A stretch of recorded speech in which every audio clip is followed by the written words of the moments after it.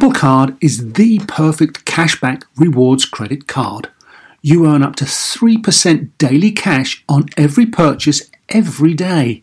That's 3% on your favorite products at Apple, 2% on all other Apple Card with Apple Pay purchases, and 1% on anything you buy with your titanium Apple Card or virtual card number. Visit apple.co/card calculator to see how much you can earn. Apple Card, issued by Goldman Sachs Bank USA, Salt Lake City branch, subject to credit approval. Terms apply. When it comes to your finances, go for the credit card that's always there for you. With 24/7 US-based live customer service from Discover, everyone has the option to talk to a real person anytime, day or night. Yep, that means no more waiting for, quote, normal business hours just to get a hold of someone. Real service from real people whenever you need it. Get the customer service you deserve with Discover. Limitations apply. See terms at discover.com/credit card. Welcome to Star Talk, your place in the universe where science and pop culture collide. Star Talk begins right now.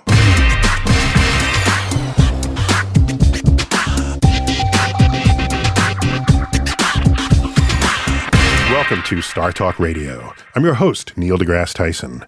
In my day job, I'm an astrophysicist at the American Museum of Natural History, where I direct the Hayden Planetarium, right here in New York City. In the current show, we're featuring my interview with Joe Rogan. He's an actor and a comedian, a mixed martial arts specialist, but perhaps he's best known as the powerhouse podcaster behind the Joe Rogan Experience. We start off by talking about why he often features science in his stand-up comedy. So, Joe, you always talk about science. It infuses almost everything you do. Because all of it, the physics, biology, chemistry, engineering, there's got to be some force operating. What is it? With me? Yeah. It's just curiosity. I just think we live in extraordinary times, and the ability to access information is so unprecedented. And because of social media, especially because of Twitter, and I have a message board that's very popular as well, the message board is even more comprehensive because they're not limited to links.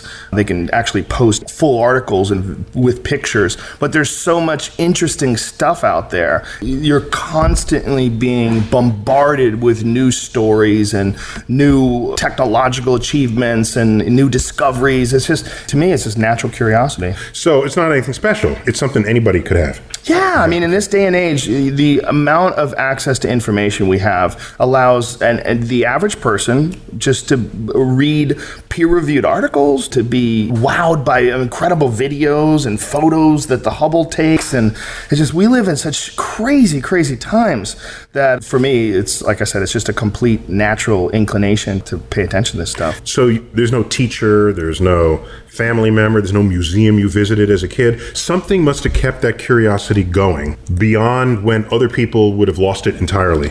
No, I think because of being a stand-up comedian, I don't have the time constraints that a lot of folks have. My day is part of my job. Yeah, and also part of my job is being curious. And the more I read about things, the more I have stuff to talk about. Like I have a whole bit more material for. Yeah, I have a whole bit about the Large Hadron Collider. Oh, let me hear something. Go, give me one. Oh, it's not. It's like a long bit about human beings, about time travel. It's a huge bit. Gay marriage. It's 10 minutes long. It's not something that you've got a routine that combines the CERN super collider, yes, finding the Higgs boson, and gay marriage. Yes. Okay. Yes. I'll have to find that online. All right. I'm going to look for that. So the broader question is, how often is science material for you? A lot, yeah. Some of my best bits have involved science. Is there any quick one? I know that the mood isn't there or whatever. No, it's not even that. It's just my style of stand-up is more like these long chunks. It's not, had you heard the one about that? Yeah, right. It's not like a one-liner, you know, like one of them as the anti-evolution of man, which explains like pyramids and the ideas that we are the bastard children of the idiot stone workers of Egypt. And what happened was the dumb people just outfucked the smart people, and it just got to a point where there was no smart people left. And the bit was about like how many of us really truly understand how this world operates. And I would like tap on a microphone and go, why is that loud? I'm a stand-up comedian. My whole life, it depends upon this, but I have no idea how this works. I just get up here and I do my job. And I'm like, how many of us understand how the power is on? And if the power went off, what would you do? Mm-hmm. For most of us, if the power goes out, we sit around and we wait because we figure somewhere out there's someone who knows how to turn that thing back on. But what if that guy died? Or do we know? Have that been monitored? I mean, one day we're going to outfuck all the smart people and there's going to be no smart people left because women, they want to have sex with rappers and baseball players. I mean, maybe you're like a celebrity scientist. I'm sure you get a lot of hot college chicks that are knocking it your way. But like for the average dude involved in science, there's very few opportunities to breed. So you're making an argument that for perhaps other comedians, there's a whole resource, place to draw jokes or reflections on what role science can play in their comedy. Sure, if that's what you're curious. I mean, I think for a lot of comedians, the most important thing is they give you an accurate representation of what they find funny and what they think is interesting. For me, it happens to be a lot of it is science. A lot of it is ancient history. A lot of it is speculation about our future. There's a lot of scientific inquiry for me just in my daily life, so it has to make it into my comedy. Because that's the natural effort of a good comedian, I guess, right? Yeah, it has to be here's the world through your eyes. And plus, a lot of science has made front page headlines so that you can even reference science that people have some chance of having read about. Sure, I mean, everyone because comedy doesn't work if they don't know what you're talking about, right? Well, you can explain some things, you know? I mean, like but it's not a lecture, right? So you got there's a trade-off at some point. Right. There has to be a certain amount of time in between the laughs. You can't, like when you get to something like the Large Hadron Collider, you have to be able to explain it in a somewhat comedic form, and you have to have at least somewhere along the line, you got to throw some dick jokes in there. You got to figure out a way to keep them occupied. But the idea of the Large Hadron Collider, I had a bit about a Big Bang machine, and the idea was that like scientists have never figured out what started out the Big Bang, and that I think that 14 billion years ago there were some scientists, and they were probably autistic, and they were on anti-anxiety medication and drinking Red Bulls, and nobody touched them ever. And one day they made a Big Bang machine, and one guy sat around and went, I'll press it, and he hit the button, and the whole thing restarted. And that is the cycle of humanity. It goes from single-celled organism to multi-celled organism to conscious entity to autistic dude who figures out how to make a Big Bang machine to hitting the button. And it happens every 14 billion years. And that is the birth and the death of the universe, infinity. So according to that theory, we're minutes away from that happening again. A second now. Okay. I mean,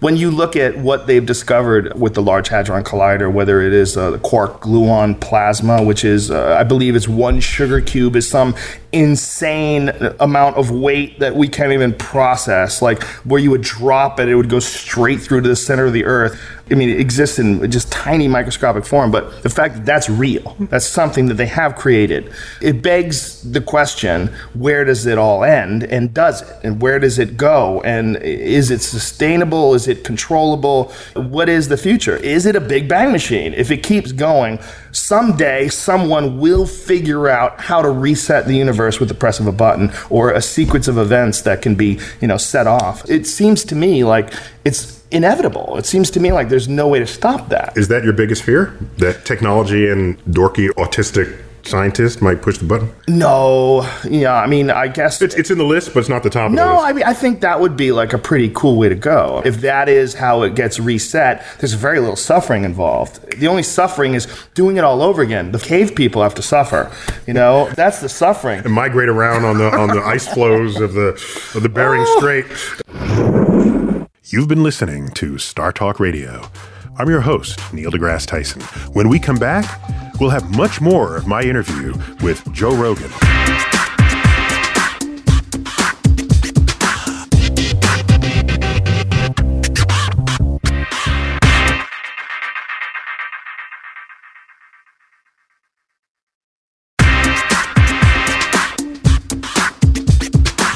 Welcome back to Star Talk Radio. I'm Neil deGrasse Tyson. In this show, we're featuring my interview with Joe Rogan, a stand-up comedian and the voice behind the popular podcast, The Joe Rogan Experience. In this segment, we talk about how he uses science as a touchstone to share his social commentary and perspective on the world. So, for you, it's not enough, apparently, to just be curious, because anybody could pick up a book and read a headline and even chase down the original research papers. You also philosophize. You think about what it means. You think about whether it should be true, whether or not it is true. And so, where do you get your philosophy? Well, again, I think it really comes from just the access to time that I have, meaning that, my days, literally part of my job is researching things. And part of your job curious. as a professional stand-up comedian. Yeah, as a professional stand-up comedian, you must be curious. And if you are curious and these articles stumble through your path, or you run into a documentary, or I watch your show, The Cosmos, which I'm sure is going to set a lot of people down certain paths. I don't know what it is that started me down there, but in having this job as a stand-up comedian, it's just allowed me to explore so many different things, like really in depth, to the point where most people, if they have a full-time job, they have to be concerned with whatever it is they do for an occupation. Whatever the boss tells them. Yeah. I don't you're have bossless. those. Yeah, I'm basically bossless. So I don't have those constraints. So that's where I get my philosophies from. That's where I get. I mean, it's an accumulation of other people's thoughts that's resonated with me as well, and different discoveries that people have had, whether they're psychological discoveries or philosophical discoveries that have also resonated with me, that I've adopted into my own point of view. But it just really all comes from being curious. Who's your audience? Did you create your audience, or did your audience create you in the podcast? That's a good question. That's a really good way of putting it. Because you got your stand-up, but there are other comedians, and they do their stand-up, but not all of them have the following that is represented in your podcast. So, did you create them, or did they create you? I'm not smart enough to answer that. But I think that for sure, the podcast represents me in a better way than anything I've ever done before. It's easy to have a perception of someone, but how well do you really get to know someone unless you hear them talk for hours and hours and hours at end? And I think that anything else I've done, whether it's hosting the Ultimate Fighting Championship or Fear Factor or even stand-up comedy, it's going to give you like a sort of a limited view into how a person functions. It's sort of like you're operating in a very specific bandwidth, or very specific frequency, rather. Whereas with the podcast, frequency bandwidth. we talk about everything. Frequency bandwidth. I like the words. Keep the vocabulary coming. Good physics vocabulary. I'll grade it at the end. See how you did on all your vocabulary. I'll be happy with a C. But with the podcast, it's really anything that I find curious, and that has resonated with a lot of folks that I think felt like they were unrepresented before. I think that for a lot of people, they feel like a lot of these subjects they're not being necessarily indulged in mainstream media. They're not being pursued in the average conversation that they have at lunch with their coworkers. So what it is obviously they can read the science section of the paper. That's not you.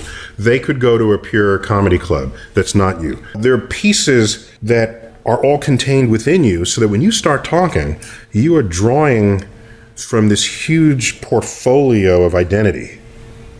And out comes this, what should I call it? It's a smorgasbord that people dine upon. That's a good way to look at it. It's a cornucopia that people dine upon. That certainly is the podcast. It also represents, and it's going to sound really weird, it represents friends to people who don't have friends like that. There's a lot of folks out there that they might have curious thoughts, or they might have ideas about things, but they don't have anybody to talk to about it. And they don't have anybody that they know that's interested in these things. They don't have these conversations to be had at work or wherever they, or at home or anywhere. And so what a podcast represents is a chance to sit in on a true, unedited, organic conversation for hours and hours at a time, and it allows you access to a lot of other different ways of thinking. And I think that is another thing that's really resonated with people. Right. If it's unscripted, it goes wherever organically is right. Yeah, and there's not just and unscripted. You can't hide anything, because it eventually comes out. Right. no agenda, and no one telling you where to go with things. I mean, if we had a producer, there's several things, especially Brian, my co-host, he says unbelievably ridiculous shit. You would say, stop, edit that out, don't do that. But that doesn't happen on this podcast. And because of that, because of the randomness of it all, it kind of makes it a little bit more fun. And it kind of makes you also realize, like, well, this is just completely unscripted. Like, this really is just a bunch of people sitting down and talking. And because of that, they get very comfortable. And because of the honesty that we exhibit and the true and sincerity. Yeah, completely sincere. It feels good. It feels like this is the type of people that I want to talk to. Love him or hate him, there is no doubt that Joe Rogan's podcast has a large and growing following. In addition to science and comedy, he often loves to talk about conspiracy theories. When I was a guest on his podcast, he grilled me at length about whether the Apollo moon landings actually happened. And over that time, we also discussed the Mayan apocalypse, or the non-apocalypse, and planetary alignment, and how some people were dejected when they discovered that the world was not going to end. We also discussed anti-intellectualism. He's a big philosopher in his own right, and so the idea that people are not thinking about what they're saying disturbs him greatly. We talked about exoplanets made of diamond, and man-made versus natural diamonds, and mining asteroids. And that was just in the first hour of the show. We talked about supervolcanoes and earthquakes and impact craters and timescales of the universes and solar systems. We went on talking for another hour and a half. Apparently there was no time limit, so I didn't know this when I was there. We just went on and on and on and on and on. You can find the entire video of that podcast online. It's episode 310, or just Google Joe Rogan and Neil Tyson. It'll take you right there. Here's an excerpt from Joe Rogan's podcast. It's a snapshot of his unique style that has attracted legions of fans. In this clip, he talks about how scientists are testing the theory of the multiverse. Check it out. That multiple alternate universes exist inside their own bubbles, making up the multiverse, is for the first time being tested by physicists.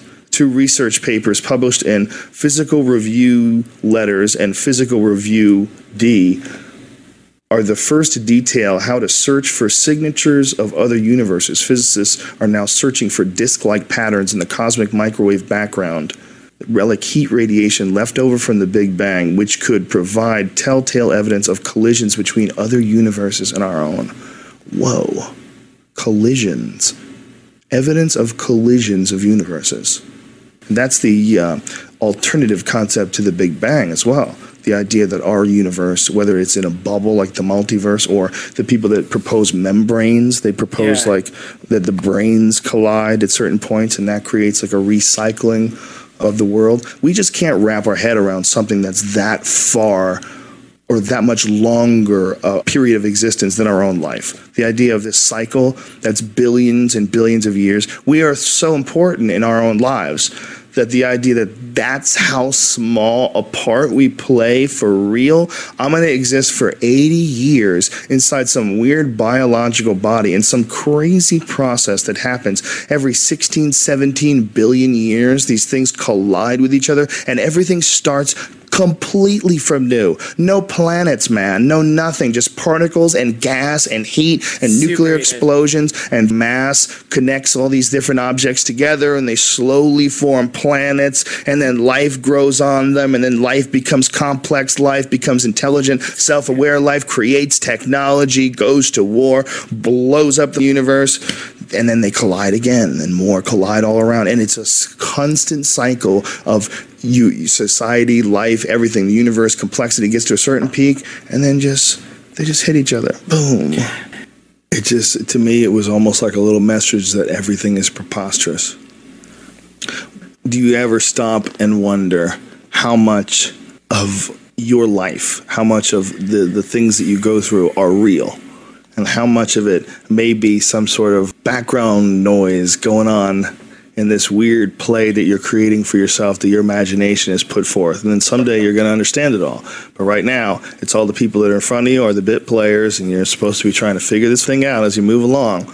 All that stuff that's going on in the background, car accidents and war. It seems like there's too many pieces going together, too. Like, too many times I'm like, that's just weird that just happened like that. You know, like, it just seems like it's just... Like you're manifesting things with your own mind. Yeah. Yeah. It's not foolproof, you know? It's not like you can prove it. Right. But there's something going on.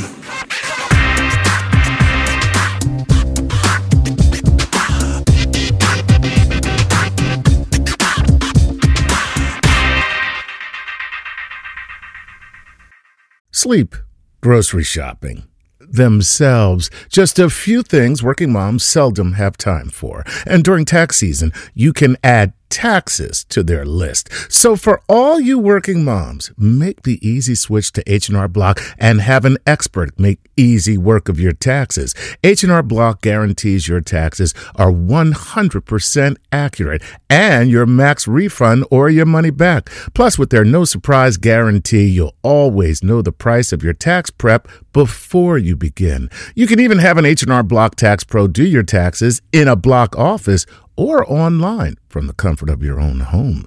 Can your current tax guy promise all that? When you're buried under life's to-dos, let the experts at H&R Block stay on top of your taxes with a return that's right on the money and your biggest refund possible. Because tax season after tax season, it's better with Block. Make an appointment at hrblock.com. All tax situations are different. Not everyone gets a refund. Limitations apply. Descriptions of benefits and details at hrblock.com/guarantees. Whether you're a family vacation traveler, business tripper, or long weekend adventurer, Choice Hotels has a stay for any you. And that's good, because there are a lot of me's. Choice Hotels has over 7,400 locations and 22 brands, including Comfort Hotels, Radisson Hotels, and Cambria Hotels. Get the best value for your money when you book with Choice Hotels. Cambria Hotels feature locally inspired hotel bars with specialty cocktails and downtown locations in the center of it all. Hey, that's me. Radisson Hotels have flexible workspaces to get the most of your business travel and on-site restaurants. That's me too. And at Comfort Hotels, you'll enjoy free hot breakfast with fresh waffles, great pools for the entire family, and spacious rooms. Hey, that's me too. I guess I'm just going to have to stay at all of them. Choice Hotels has a stay for any you. Book direct at choicehotels.com, where travel comes true. This episode is brought to you by Progressive, where drivers who save by switching save nearly $750 on average. Plus, auto customers qualify for an average of 7 discounts. Quote now at progressive.com to see if you could save. Progressive Casualty Insurance Company and affiliates, national average 12-month savings of $744 by new customers surveyed who saved with Progressive between June 2022 and May 2023. Potential savings will vary. Discounts not available in all states and situations.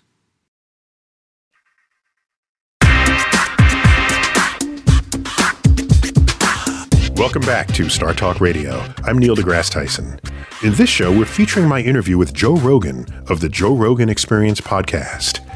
In addition to his podcast, Joe Rogan once hosted the television reality show Fear Factor, which dared contestants to perform stunts such as eating live bugs or being handcuffed underwater with a handful of keys in order to win the grand prize of $50,000. So, of course, Joe had a lot to say about the current TV landscape and how that taps into human psychology. I am obsessed lately with subsistence shows. Subsistence shows like the people that live in Alaska and live off the land and just hunt and fish all day. I am completely obsessed. Like, my wife constantly makes fun of me because the DVR is filled with all these shows of people living this like really primitive lifestyle. So you're getting ready for something? No. I'm amazed, first of all, that people find great joy in this. I think that's fascinating because I think it speaks to the primal. Yes, the primal reward systems that's in our DNA. I mean, we have bodies essentially that are in this environment that has changed unbelievably radically in a short period of time, but the physical entity, the human being, is really not that different from the human being of 1,000 years ago or 10,000 years ago. And the reality of our environment is incredibly different. And I think that those reward systems, they manifest themselves in weird ways. And for some people, that hunting and trapping and fishing and living off the land is like insanely rewarding on like a biochemical level. Speaking of biochemical levels, you hosted Fear Factor. Have you thought much about the biopsychology of what drove that show? Yeah, well, I spent a lot of that show as an amateur scientist, just trying to figure out the human game show contestant and what it is that causes the reality game show person to do what is required of them to win on these shows. The idea of needing attention is a trip.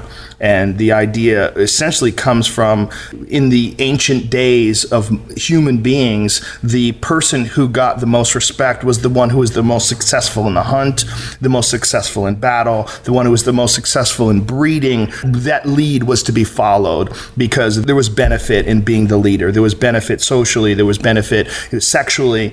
And they had more offspring as well, right? Uh-huh. And as I said, we were talking about before about reward systems built into our genetics. Well, these reward systems are now hijacked in this weird way where you can kind of circumvent all regular reality, like all hierarchies, and all you have to do is get a camera on you where other people see that and you get some benefit. And it's really, really strange. It's a strange an aberration, a strange sort of a blip in the matrix where you get like this Kim Kardashian type human where you just get someone who's famous for having a lens put on them, and that is essentially it. There's not that much interesting going on. You know, there's prettier girls, there's certainly smarter girls, but because this lens is on, there's a great amount of power and energy focused in this one really mundane spot. So it's a perversion of evolutionary features that exist within us. Yeah, I think so. I think the human body is not designed to interpret the medium of television and film in a way that makes sense. I think that, you know, we're so designed to follow successful behavior that when we see a hero on a movie screen and his head is 60 feet tall, and every time he talks, music plays, and his words are perfect because a team of writers has labored on them for hours and hours, I think the impact of that is really confusing to a lot of folks. And that is why we have all these weird cultural misrepresentations of monogamy and of ideology, and our view of the world is very childlike in a lot of ways, very much like a movie. You know, our perceptions of global economics, our perceptions of war, a lot of them are very much childlike and very movie-like in our good guys and bad guys and how things work out in the long run. I mean, they're all very much like a Sandra Bullock movie. And as we know in real life, you know, even her own life is not like a Sandra Bullock movie. So I think it's really interesting to watch this relatively new, over, you know, the past less than 100 years, item in human civilization and how it's impacted us.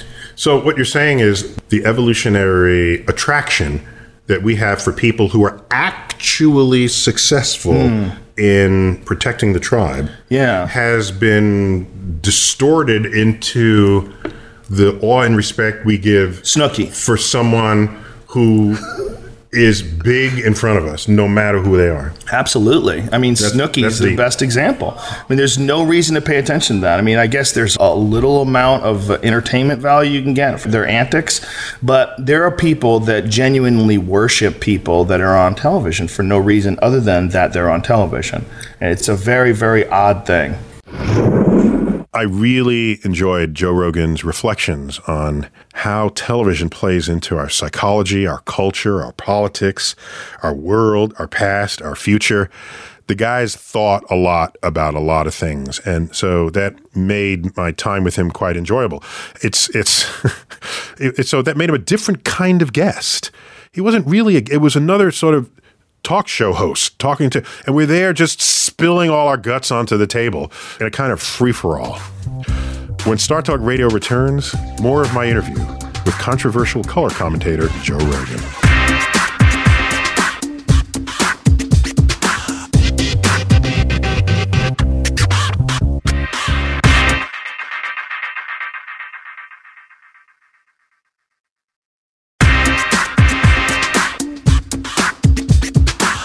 Welcome back to Star Talk Radio.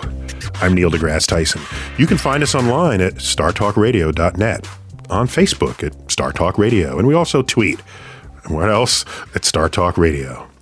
In this show, we're featuring my interview with Joe Rogan. He's a stand-up comedian and the voice behind the popular podcast, The Joe Rogan Experience. A topic he often likes to discuss on his show is mixed martial arts. He's a black belt in Brazilian Jiu-Jitsu, and he provides commentary for TV broadcasts of the Ultimate Fighting Championship. In this segment, I talk with Joe about the physics of wrestling, something I know a little bit about. I used to wrestle. I wrestled for 8 years, so I think about the physics of balance and strength, and so given your curiosity, you've got to do a lot of the same. You're in that same club, right? Yes. It's not just an art form to you; it's got to be a science as well. Oh, most certainly. Yeah, there is certainly a science to techniques. And I'm a big fan of technique. I mean, I am a mixed martial arts commentator. I'm the guy who breaks down what's happening. Essentially, most of it is for people at home that really don't understand the real intricacies of especially submissions and grappling. There is a real science to that, and that science is tried and tested over many, many years, and it has to do with leverage, and it has to do, especially today, give me a place to stand, and I can move the world. Yep. The measurement of the way techniques work and in what situations they work, and you're dealing with, especially in situations where we're dealing with leverage, you're dealing with like very small areas where something's effective, where it's ineffective just a few inches further, or just up here or there. It's all about where it's applied. It's not about the amount of force it's applied. It's about how it's applied and what kind of leverage, and how the knowledge of these positions leads to getting someone tied up in a knot that doesn't want to be tied up in a knot, and then they have to tap out and get submitted. I mean, it sounds logically that would make you a better fighter, but presumably there are fighters that don't think about that. Well, they might also still be good. There's a bunch of variables. There's physical athleticism. There are some people that are just unbelievably strong. There's wrestlers who are just cock strong, and they could just pick you up and dump you on your head. And until you run into someone who can counteract that unbelievable physical advantage with so much technique that they can sort of work around it, that guy will be successful. And that also makes people more scientific and more technical, because then they have to figure out how to overcome these unbelievable physical advantages with better leverage, better technique, and better knowledge of the positions. Because a big thing, especially in jiu-jitsu, is your knowledge. Specialty. Yes. Yeah. I've been doing jiu-jitsu since 1996. I wrestled in high school as well. I only wrestled for 1 year, though. I was doing taekwondo at the time. I was trying to do both of them. But the knowledge of grappling is incredibly intricate. Every year, there's new submissions and new positions, and I just had a phone conversation with a friend of mine who's a black belt. He's been a black belt for 10 years, and he came up with a new triangle last night. He goes, I got this new variation. I can't wait to show it to you. And it's always about that. It's always about innovation, and if you're not paying attention to the jiu-jitsu world, you will miss out on a lot of different techniques, and then when you're in those situations, you will be at a disadvantage because someone will be doing something you don't understand, and that's all it takes to tap you. Do you think science literacy, if every fighter had it, would improve their fighting? Yes, unquestionably. Because a lot of fighting is hindered by emotions. And I think science literacy would benefit fighters extremely. I think that, as I said before, technique is the most important aspect of martial arts. And technique, up to a point, allows you to overcome physical advantages. And that's very scientific. And I think that the ability to use leverage and the ability to understand force and mass, all of that applied with the understanding of the cardiovascular system, the understanding of the scientific principles of nutrition and rest and recuperation, all of that would unquestionably benefit not just fighters, but any athlete, anyone involved in doing anything that's difficult where you're competing against other people that are also trying to do their best. Science really changes the entire game because it has with athletes, if you look at any athletes in terms of whether it's Olympic athletes, whether you look at NFL or science and the science of applied understanding of the human body to physical training has changed athletes. Football players are much larger. They run faster. They move better. And the techniques of mixed martial arts absolutely benefit from the use of science. And I believe the more scientific a fighter is, the more chance they have not only to achieve victory, but to prolong their career and to avoid damage.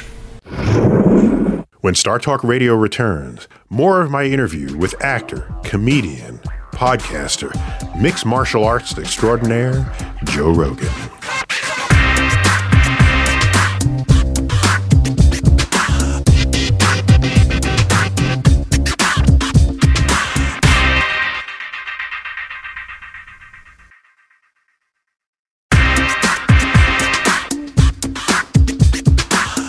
Welcome back to Star Talk Radio. I'm Neil deGrasse Tyson. We're wrapping up my interview with the stand-up comedian, actor, and TV and internet commentator Joe Rogan. In the previous segment, we talked about wrestling and mixed martial arts. And so, in this final segment, we address a fundamental question that many in the boxing world can spend hours debating. Who would win a boxing match between Muhammad Ali and Mike Tyson? I believe Mike Tyson was in a different era, and I believe Muhammad Ali was dealing with people who had never exhibited that type of athleticism, that type of ferocity, and he was incredibly successful in his era. I believe if Muhammad Ali grew up in Mike Tyson's era, he would be better than Mike Tyson, because I believe his mind was incredibly strong. His will and his ability to not just overcome stardom, but transcend it and be a leader was one of the reasons why he's still beloved to this day, and no one mocks him, even though he has horrible debilitation. His Parkinson's is just unbelievably bad. It's just still incredibly loved, whereas Mike Tyson was just a completely different sort of a guy. He was an out-of-control train that could only go so far down the track, but man, when it was going down that track, the physical aspect of just watching him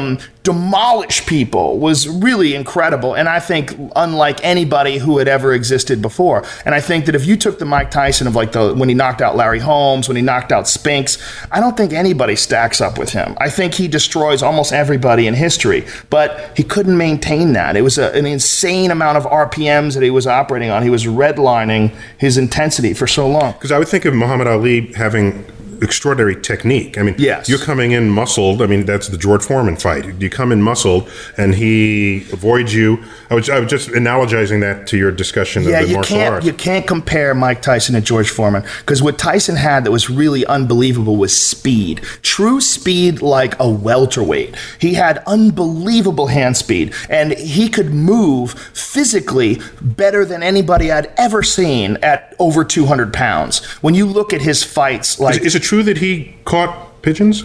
Yes, yeah. He was he used to have carrier pigeons. He kept him company in Brooklyn. He kept a whole bunch of them. Yeah, He was an unbelievable physical athlete, and his obsession with boxing was at a completely different level than I think anybody before him. I think his life, which was horribly tragic in his childhood, boxing represented to him this way out, and he was just driven in a way by whether it's the demons of his childhood or the realities of his environment, but he was driven in this incredible perfect storm of athleticism, mind, and obsession with technique and detail, with an incredible coach in Cus D'Amato, who literally raised him as a father figure.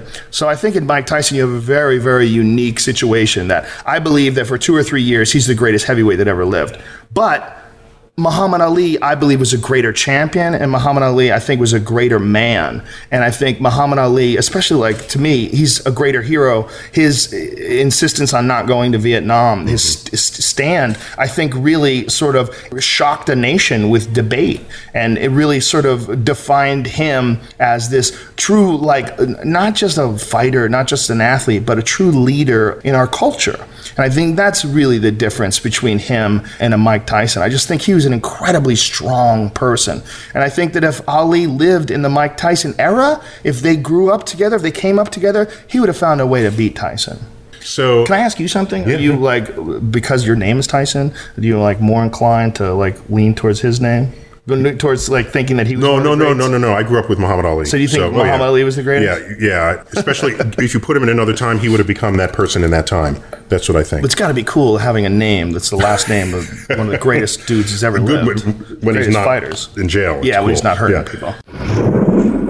I really enjoyed my time with Joe Rogan. We split the visit. I first was interviewed by him on his podcast. That went for more than 2 hours.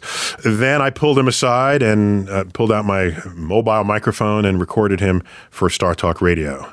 Just want to publicly thank him for granting the time to do that, particularly after the long session we had together. It's interesting. I love deep thinkers of any stripe.